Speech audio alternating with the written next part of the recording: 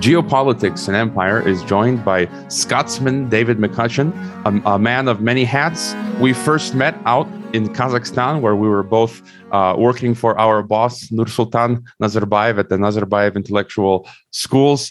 He's now the leader of Restore Scotland, a Scottish political party which was founded in 2020 on the 700th anniversary of the signing of the Declaration of Arbroath.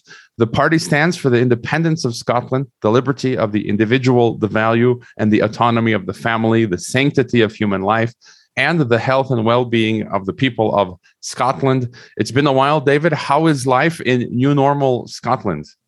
We certainly have our challenges politically with the current scene, but life is good, and we're making a good start to things with the political party. We hope to really get a bit of traction over the coming years as we make the case for full independence for Scotland, both from the UK and from the EU. All right. When I think of Scotland, people might laugh. What comes to mind immediately is the Highlander film and TV series, Sean Connery, The Color Green for some reason, kilts, tough bearded men, Game of Thrones, whiskey, and freedom. And it's funny, whiskey, you just told me you're also working in many industries. You're working in, you've got Hubmeyer, which is a e-commerce site, and in the field of whiskey as well. And you're, a politician now. And so, as I said, man of many hats. I unfortunately know little of Scotland, but I think this will be a great opportunity for myself and listeners to learn more. I was pleasantly surprised when I discovered you founded this new political party. It would be great if you could sort of give us a bit of a crash course, Scotland 101, and why you saw the need for a new political party and what problems exist in Scotland that need fixing, and what are the main issues right now on your radar, politically speaking, in relation to Scotland and your political party. A message from our sponsors. The Nomos app will help you survive COVID-1984 and the Great Reset. Nomos is a time bank that can be used by communities anywhere in the world. You just need to talk people into using it. For example, if you go to your barber for a 30-minute haircut, your barber receives 30 minutes in his time bank. He can then use that time to pay for an appointment with the doctor. I've spoken to the developer who is passionate about creating solutions for surviving and thriving in the apocalypse. Nomos is available in both English and Spanish. Hurry and visit nomos.net before they roll out the cashless society and put you in the algorithm ghetto. Also, if you need health insurance that covers you wherever you may roam, check out my friend James Guzman's Borderless Health Insurance. One of the great things about living internationally is saving money on health care, but private care overseas can be expensive. Go to borderlesshealthinsurance.com to watch a short presentation on expat and digital nomad healthcare and sign up for a free consultation to review your options. Geopolitics and Empire needs funding.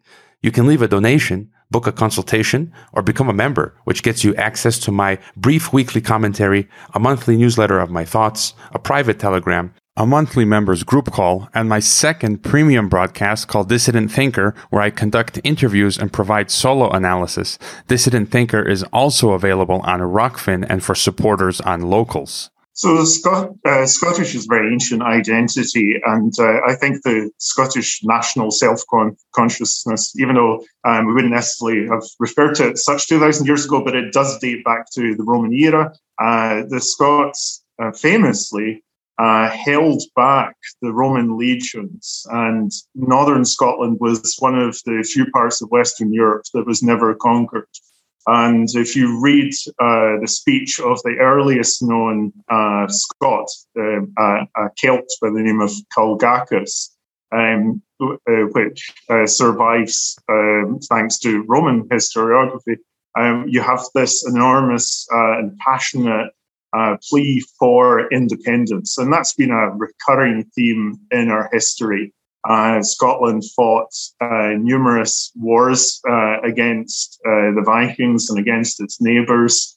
It has had a centuries-long desire to be more or less left in peace, allowed to do our own thing, allowed to be self-governing. That really fell apart in 1707 with the Act of Union, when the Scottish Parliament at that time agreed to go into a union between England and Scotland. And the politicians at that time that voted for Scotland to join with England subsequently were known as a parcel of rogues. There were very strong and credible accusations that they were essentially bought out. So Scotland and England's history in a far closer sense over the past 300 years has been interconnected, and Scots have obviously played a role in the British Empire, but that desire for independence never died away. In the 19th century, it really took the form of ecclesiastical disputes. So Scots were, for instance, at the forefront of resisting the spread of an English form of Episcopalianism called Anglicanism. Scots did a lot to make sure that they were able to choose their own ministers in the local kirks, and tried very hard to defend Presbyterianism in Scotland. You had a landowning class already by this time that was very much loyal to the English crown. And one of the things that we saw in the 19th century was, terrible clearances from the Highlands that you mentioned in your introduction there. This is really stuck in the Scottish memory, the way in which, and currently I live on the edge of the Highlands. This is an area studded with little cottages and ruins where once there would have been thriving farms. And now it's barren and depopulated.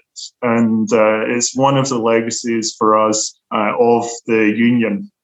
So moving into the 20th century, you had the founding in 1933 of the Scottish National Party, the current party of government in Scotland. And they had basically a sort of almost like decades in the wilderness, making very little progress. But coming towards the end of the century, they started to really have an enormous breakthrough, culminating in a referendum in 2014 on Scottish independence, which sadly was narrowly lost. And following the referendum, you really had new leadership come into the SNP, new leadership that was maybe less concerned about independence, more bothered about the sort of like usual Western palette of woke issues and this sort of petty authoritarianism that we're seeing. You had a huge tranche of bills being pushed through the Scottish Parliament designed to restrict all sorts of liberties. A particular emphasis on speech. And recently we've had hate crime legislation that come through that has been widely criticised from all elements of Scottish society. Everyone has managed to unite the National Secular Society, the Roman Catholic Church, the Presbyterians came out and voted against the Law Society of Scotland. The civil society in Scotland is very strongly opposed to this. But there's a ruling faction around the current Scottish government that is frankly not particularly bothered by independence. They have other agendas, essentially trying to turn Scotland into the woker parts of California. And so that's what we're fighting against. The other major national conversation that we had in recent years was about Brexit, and if you take the Scottish ruling class, 120, for instance, if you look at the Scottish Parliament, 129 members of the Scottish Parliament, there's maybe one or two that weren't opposed to Brexit in the Scottish Parliament. It's the level of groupthink there is incredible. And if you go down the ranks in the SNP and the Scottish Greens, for instance, on the pro-Indie side, This makes no sense whatsoever, but on the pro-Indy side, we have almost uniform opposition to Brexit and almost uniform desire for an independent Scotland to rejoin the European Union.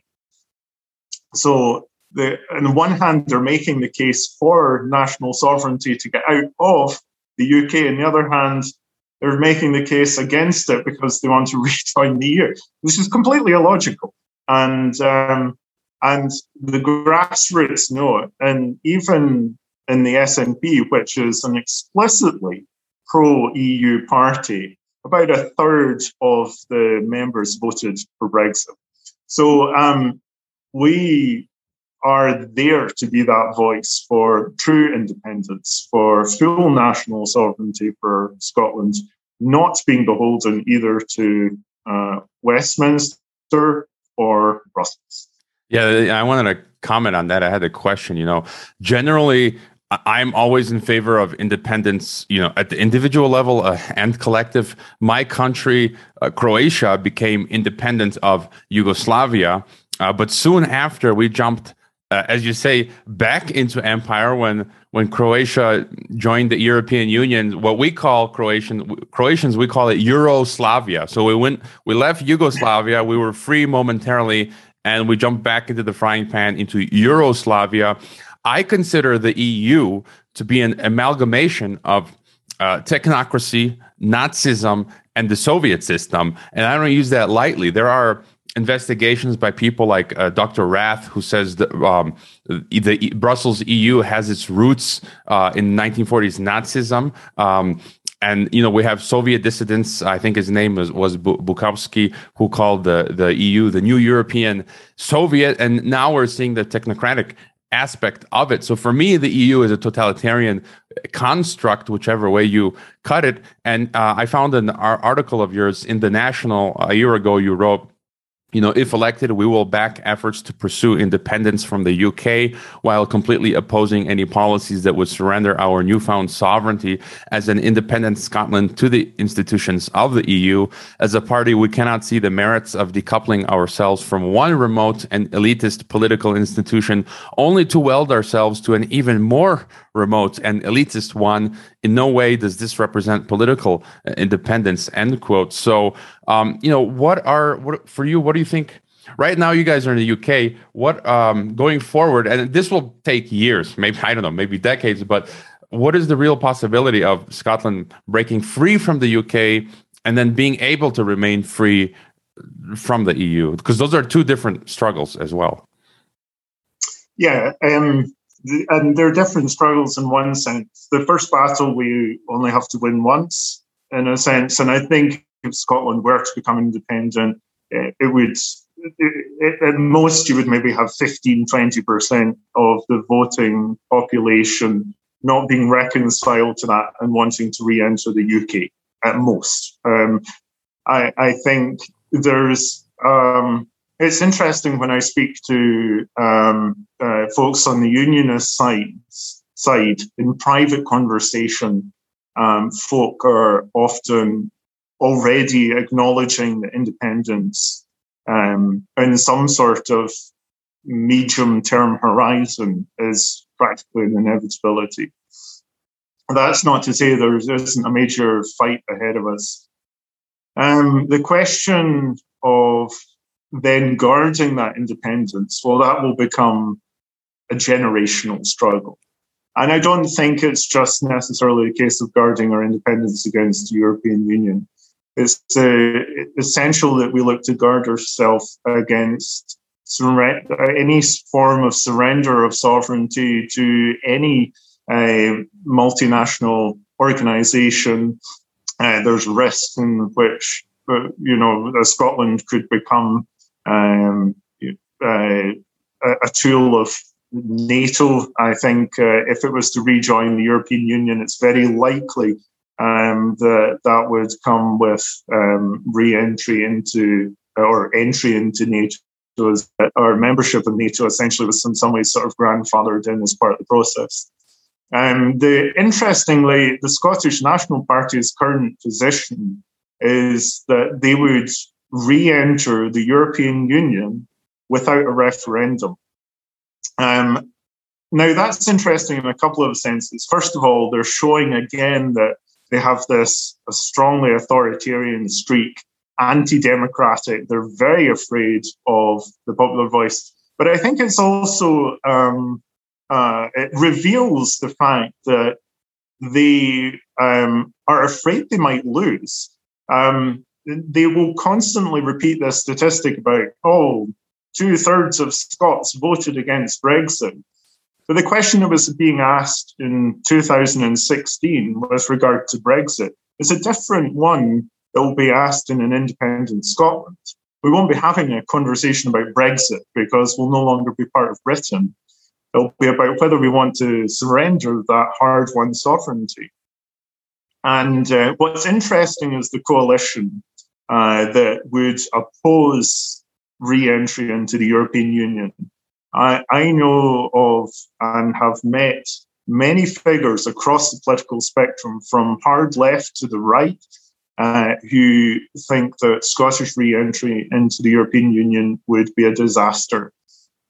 And I think that our political conversation is beginning to move on from this instinctive left-right paradigm, this way of viewing the world as battle between socialism and capitalism, to, I think, what is a truer reflection of the existential political struggle in the West at the moment, which is the dispute between nationalism and any form of defense of localism or, autonomy of people's self-determination and so on the one hand, and globalism on the other. So globalism has lots of power, lots of friends in high places, but if you really get down and engage with people on the grassroots, it's very, very few friends.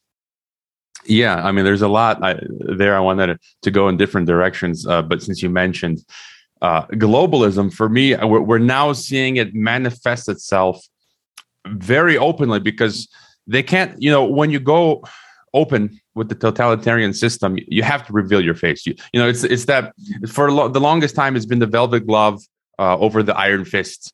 And at some point that has to come off. And now we're witnessing this authoritarianism. You've alluded to it earlier with all over the Western world, this authoritarianism that's coming out. This, you called it petty authoritarianism, but it's steadily growing from free speech to all kinds of liberties we're losing. And, now we see it manifest in the Great Reset, right? World Economic Forum and all of what was previously, the secret Bilderberg meetings from 1954 and Trilateral Commission. And now they've gone full open with the World Economic Forum. And you have further thoughts on globalism and what's going on with Klaus Schwab and all of these things everyone's talking about now, the World Economic Forum. I listen to Geopolitics and Empire all the time, and you've had guests on such as Patrick Wood that give the backstory really, really well. And I don't necessarily want to rehash all of that. I mean, Klaus Schwab's recent comments about sitting in the Canadian cabinet and half of these people were people we trained. I mean, it's so blatant, it's so obvious. I think so much of what was happening with COVID was very much like that as well. They're no longer hiding their intentions. Instead, they're trying to condition the population to get used to absurdities. They're trying to condition people to get used to the jackboot, the heavy hand of the state.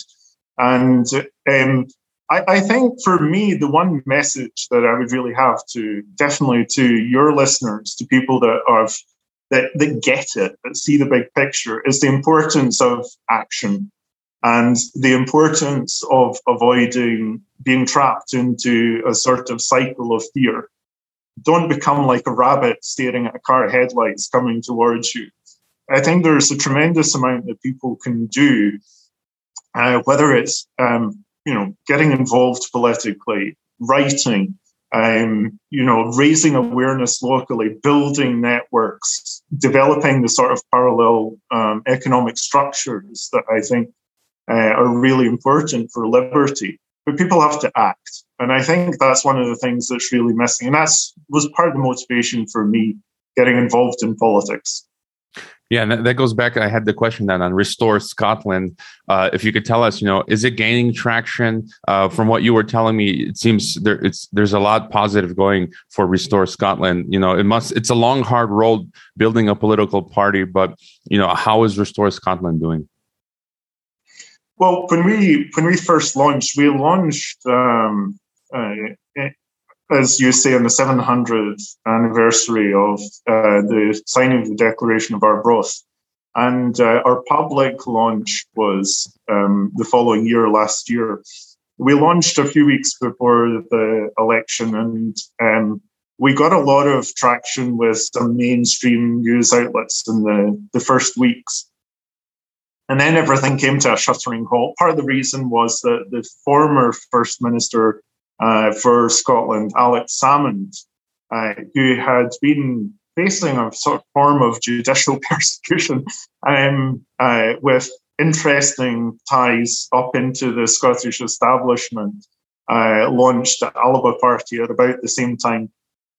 Appears to have called round a number of the other minor parties and asked people to fold. So we never got the call, but we contested the election. We had, handful of candidates, only a few weeks to go. And actually, subsequently, following the election, we started to get that trickle of members coming in. But it is interesting the way in which, with the occasional exception as a minor party, the way you're controlled is basically by being ignored. And we have, for instance, just to give one example, our Wikipedia article, very well written, obeys all the rules about, style and so on. It's essential for a Wikipedia article. As far as I could tell, looking at it, and whoever put it together, there was very little wrong with it. And all of a sudden, it's being speedily deleted. So that's an example of the sort of pressure that you have as a minor party. And one of the things that can lead to is minor parties taking kind of ridiculous stances, not doing the basics right of growing a political party, putting in the necessary infrastructure that you need. You need to make sure that you're ticking all the boxes as far as compliance, as far as, donations and so on. So my task and role, as I see it, as the first leader of the party, is really to put in place a really good foundation. And I'm sure we'll have other people coming into the party over the coming years that will be able to really take it on to the next level.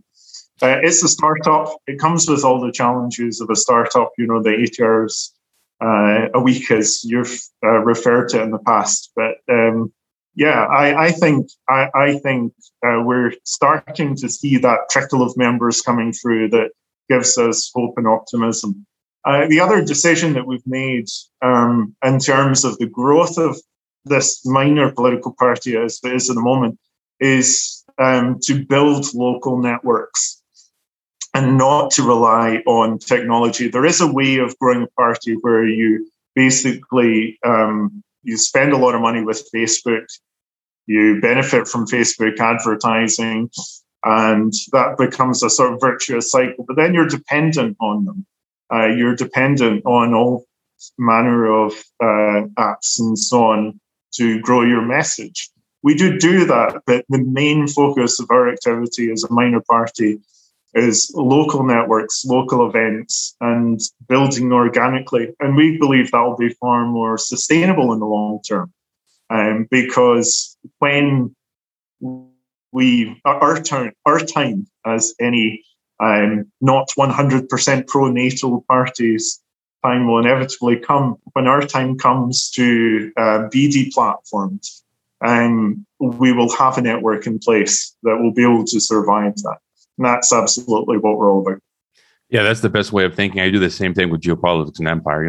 Why would I spend money on Facebook when Facebook restricts my page so no one can see my posts? It's nonsense. Reddit deletes my post. I just stopped using all of those platforms. And I'm just building organically what we're doing on the podcast. And it's a longer road, but it seems to be working thanks to listeners sharing the podcast and material. Just quickly on Brexit, I just wanted to comment. So they've left the EU. But soon after, we saw Britain discussing joining NAFTA, or what is now known the U.S.-Mexico-Canada Agreement, NAFTA 2.0. For me, NAFTA is the foundation of the North American Union, and this was a red flag for me. It immediately made me think of, the 1939 globalist plan known as the Atlantic Union. So in 1939, this union, the plan was to create a supranational regional economic political union called the Atlantic Union, which would begin with U.S., Britain, and Canada, joining into a regional union. And so it's funny now that Britain leaves the EU, and they were discussing joining the North American, union, which I'll call, which initially was like knocked off. But what are your thoughts, just briefly, on what will happen to Britain now that it's outside of the EU? Is it just going to stay as it is, or you see them trying to push to join the U.S., Mexico, Canada agreement? What's going to happen there? It was definitely amongst Brexit campaigners, there was definitely an Atlanticist element. There were those that saw Brexit as an opportunity to really strengthen and deepen transatlantic ties, including on trade. So Daniel Hannan, for instance, really good example of someone that favours a far stronger relationship there. The idea of joining pact like that is just essentially to turn the British Isles into Airstrip 1, that idea from the Orwell novel, that we would just become this sort of outpost of the greater Americas forever. So I think it's very much against the spirit of Brexit. In some ways, Boris Johnson has been a colossal disappointment to the Conservatives. He's not really sort of knuckled down and tried to make the best of Brexit. He's not tried to, he's tried but not been particularly successful in forming trade deals with the economies and the countries that matter. And particularly the failure to get a deal with the United States, I think, is very telling. He may very well have managed had President Trump been re-elected, but President Biden is very, very strongly opposed to any sort of sense of the spirit of Brexit being rewarded. So, and one of the sort of weird dynamics that's at play at the moment is the Euro-Atlanticists in the UK are just going absolutely out of their way to show that they're more war hawkish even than the State Department. They're sort of going into we had, for instance, just earlier on today, we had Ben Wallace, the UK Defence Secretary, saying that the UK was going to give, and I quote, give Russia a kick up the backside or kick them out of Crimea. I mean, it's extraordinary language to use. He was specifically brought in the Scots Guard, which is unfortunate, but he sort of said, well, we did it back in the time of the Crimean War, we're going to do it again. And interestingly, again, from a Scottish perspective, the SNP is totally dominated by these Euro-Atlanticists. The defence spokespeople, the sort of miniature foreign and defence policy establishment within the Scottish National Party want hard and fast re-entry, not only into the European Union, but also into NATO. Before asking you about Ukraine, so you and I both lived in Kazakhstan, and we knew interesting people. We've talked to people in government there in Kazakhstan, and the precursor to what's happening in Ukraine was, I think, first what happened in Kazakhstan in January. I think there are links between what's going on, and just what are your thoughts on what happened in Kazakhstan? It's very difficult looking at the situation from the outside to know exactly the causes. I think there's certain things that we can see about the outcome and the results. There has been a bit of a changing of the Guard. It would seem as though there's an effort to show that there's a degree of continuity from the Nazarbayev regime. But if you look, if you follow Kazakh news media, there's almost daily announcements about folks being fired and hired and so on. There will be obviously the trial of Karim Masimov, and I guess we would expect more to come out about that. And there's a Kazakh political scientist I was reading earlier on that was suggesting that the narrative developing around Masimov was that they became aware of a plot, a sort of color revolution type plot, to overthrow the Nazarbayev regime. And rather than trying to prevent it, just let it happen. So Masimov was head of the KGB, the Kazakh KGB at the time. So I think we'll, maybe a few years from now, a little bit further from the event, as testimonies come out about those times, we'll start to build up a sort of better picture of what happened. I know there are other versions out there that it was a fake coup. Is one of the ones that's doing the rounds. I think that's pretty close to what you saw in Turkey 5 or 6 years ago. And I think that's probably a good explanation as to what's happened. The interesting thing, of course, is Tokayev has specifically said that there was foreign involvement. But what hasn't happened yet, and I think this will be really interesting, is for Tokayev or others within the Kazakh security apparatus to actually come out and say which foreign powers specifically were involved. Because until they do that, it's just rhetoric. But if they actually come out and say, this was, say, for example, the Turkish or the Kyrgyz or Uzbek forces behind it, the UK's been implicated, some have said the US.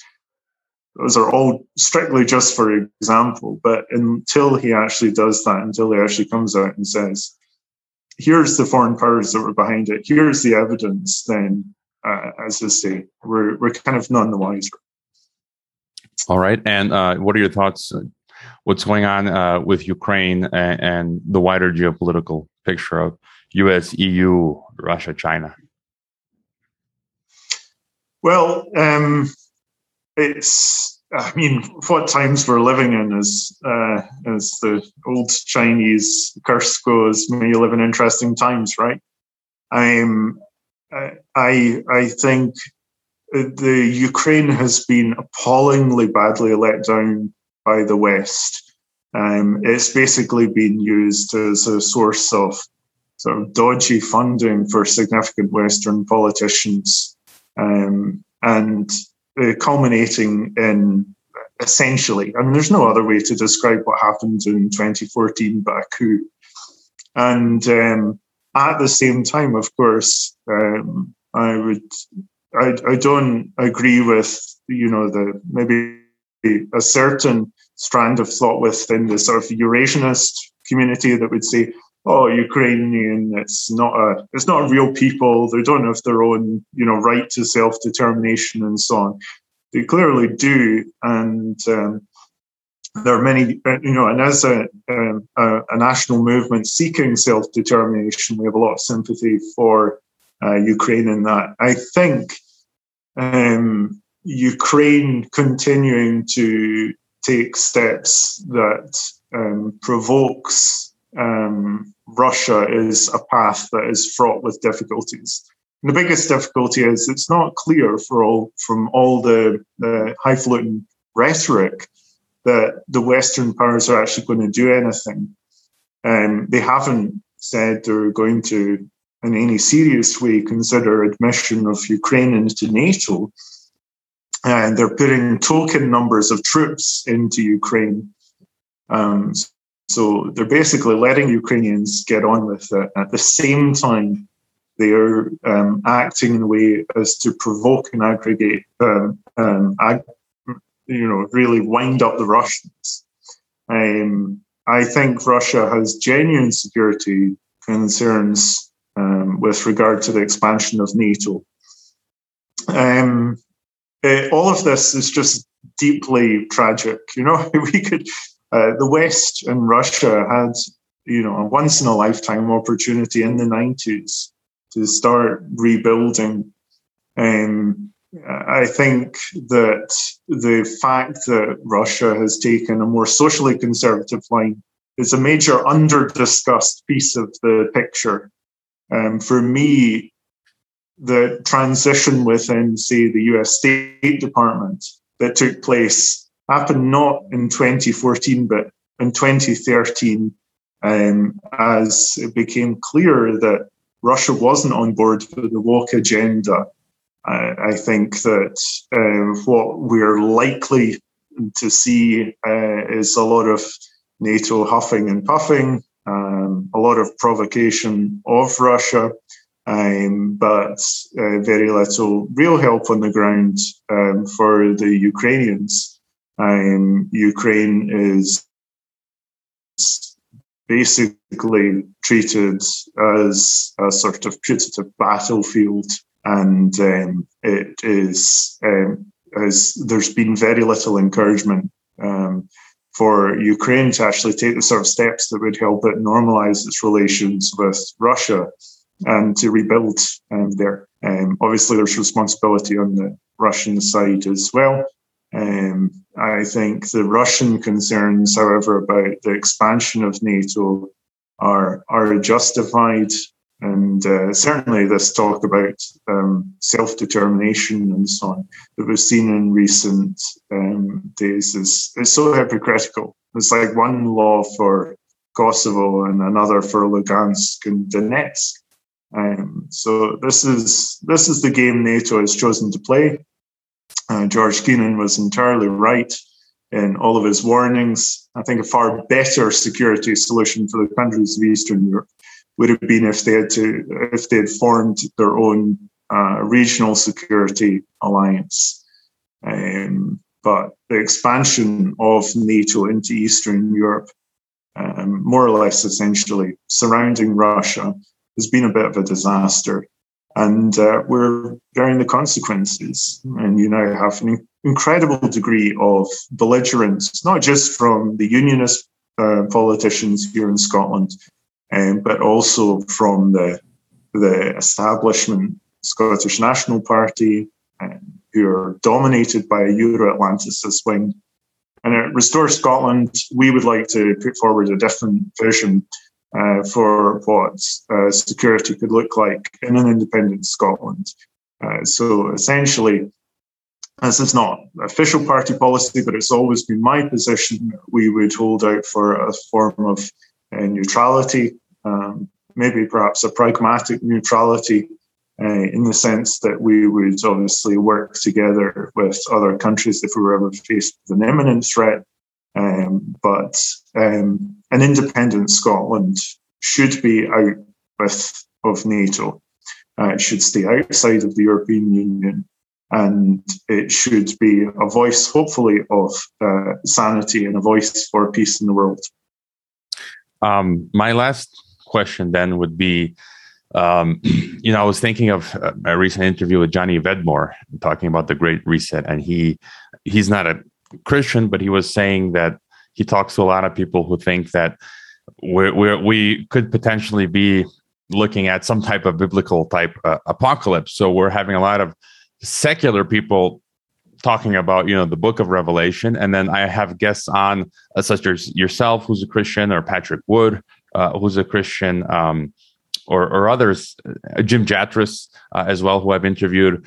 Are we living in, as John from Patmos described, the end times? We've got, the Great Reset, World Economic Forum, global government, dystopian. We've got the powder keg of future possible, global war. What are your thoughts?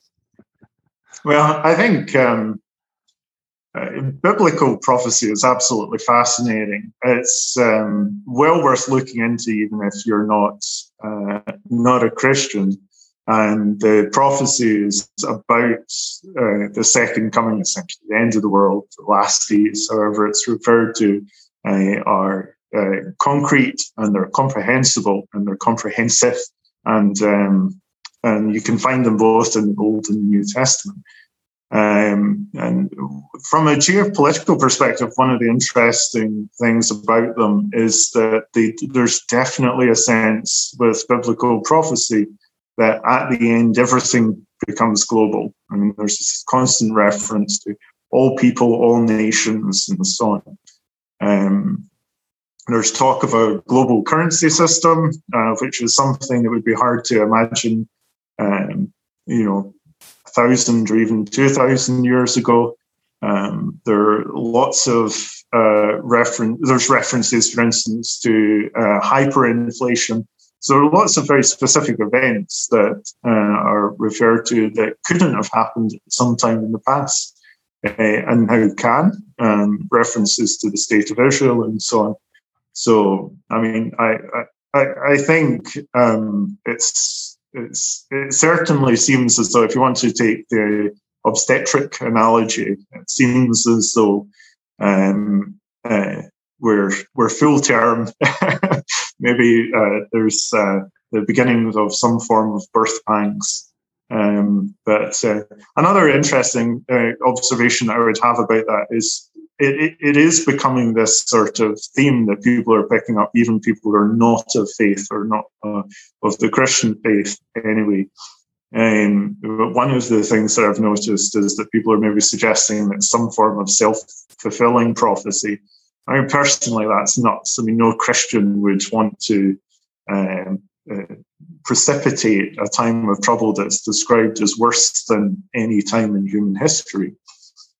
Nor would any non-believer, I think, want to precipitate events that would confirm the biblical prophecies. Instead, I think it's up to us to look at them, to take them seriously, the predictions in Scripture, and follow the warnings. Yeah, there's a handful of people who have this extreme posture that there's a group of people today using the Bible as sort of a playbook, and for me, that's the complete inverse of the understanding that this was predicted, let's say, by God, what would happen. Like, this was going to happen. He kind of laid out, okay, this is going to happen. It's not the reverse where people are using it as a playbook. That's why it's called a prophecy. So any final thought for us then?